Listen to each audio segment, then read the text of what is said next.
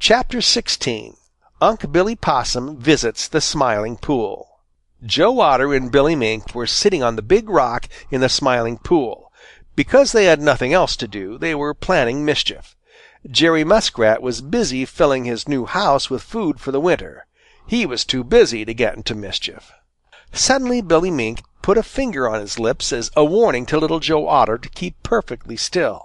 Billy's sharp eyes had seen something moving over in the bulrushes.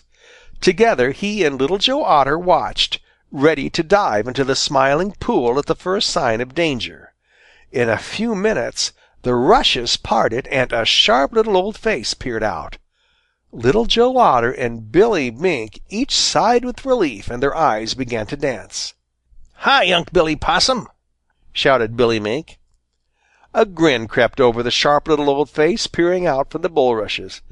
"Hi yourself!" he shouted, for it really was Unc' Billy Possum. "What are you doing over here?" called Little Joe Otter. "Just looking around," replied Unc' Billy Possum, his eyes twinkling. "Have you heard about Reddy Fox?" shouted Billy Mink. "I done just come from his home," replied Unc' Billy Possum. "How is he?" asked Little Joe Otter. "Po'ly. He surely is po'ly," replied Unc' Billy Possum, shaking his head soberly. Then Unc' Billy told Billy Mink and Little Joe Otter how Reddy Fox was so stiff and sore and sick that he couldn't get anything to eat for himself, and how old Granny Fox had lost a chicken which she had caught for him. "Serves him right!"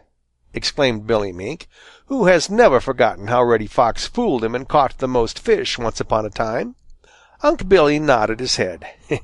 "Yo' all right. Yo' certainly all right. Yes, Sah, I reckons yo' all right." "Was you ever hungry, Billy Mink? Real hungry?" asked Unc' Billy Possum.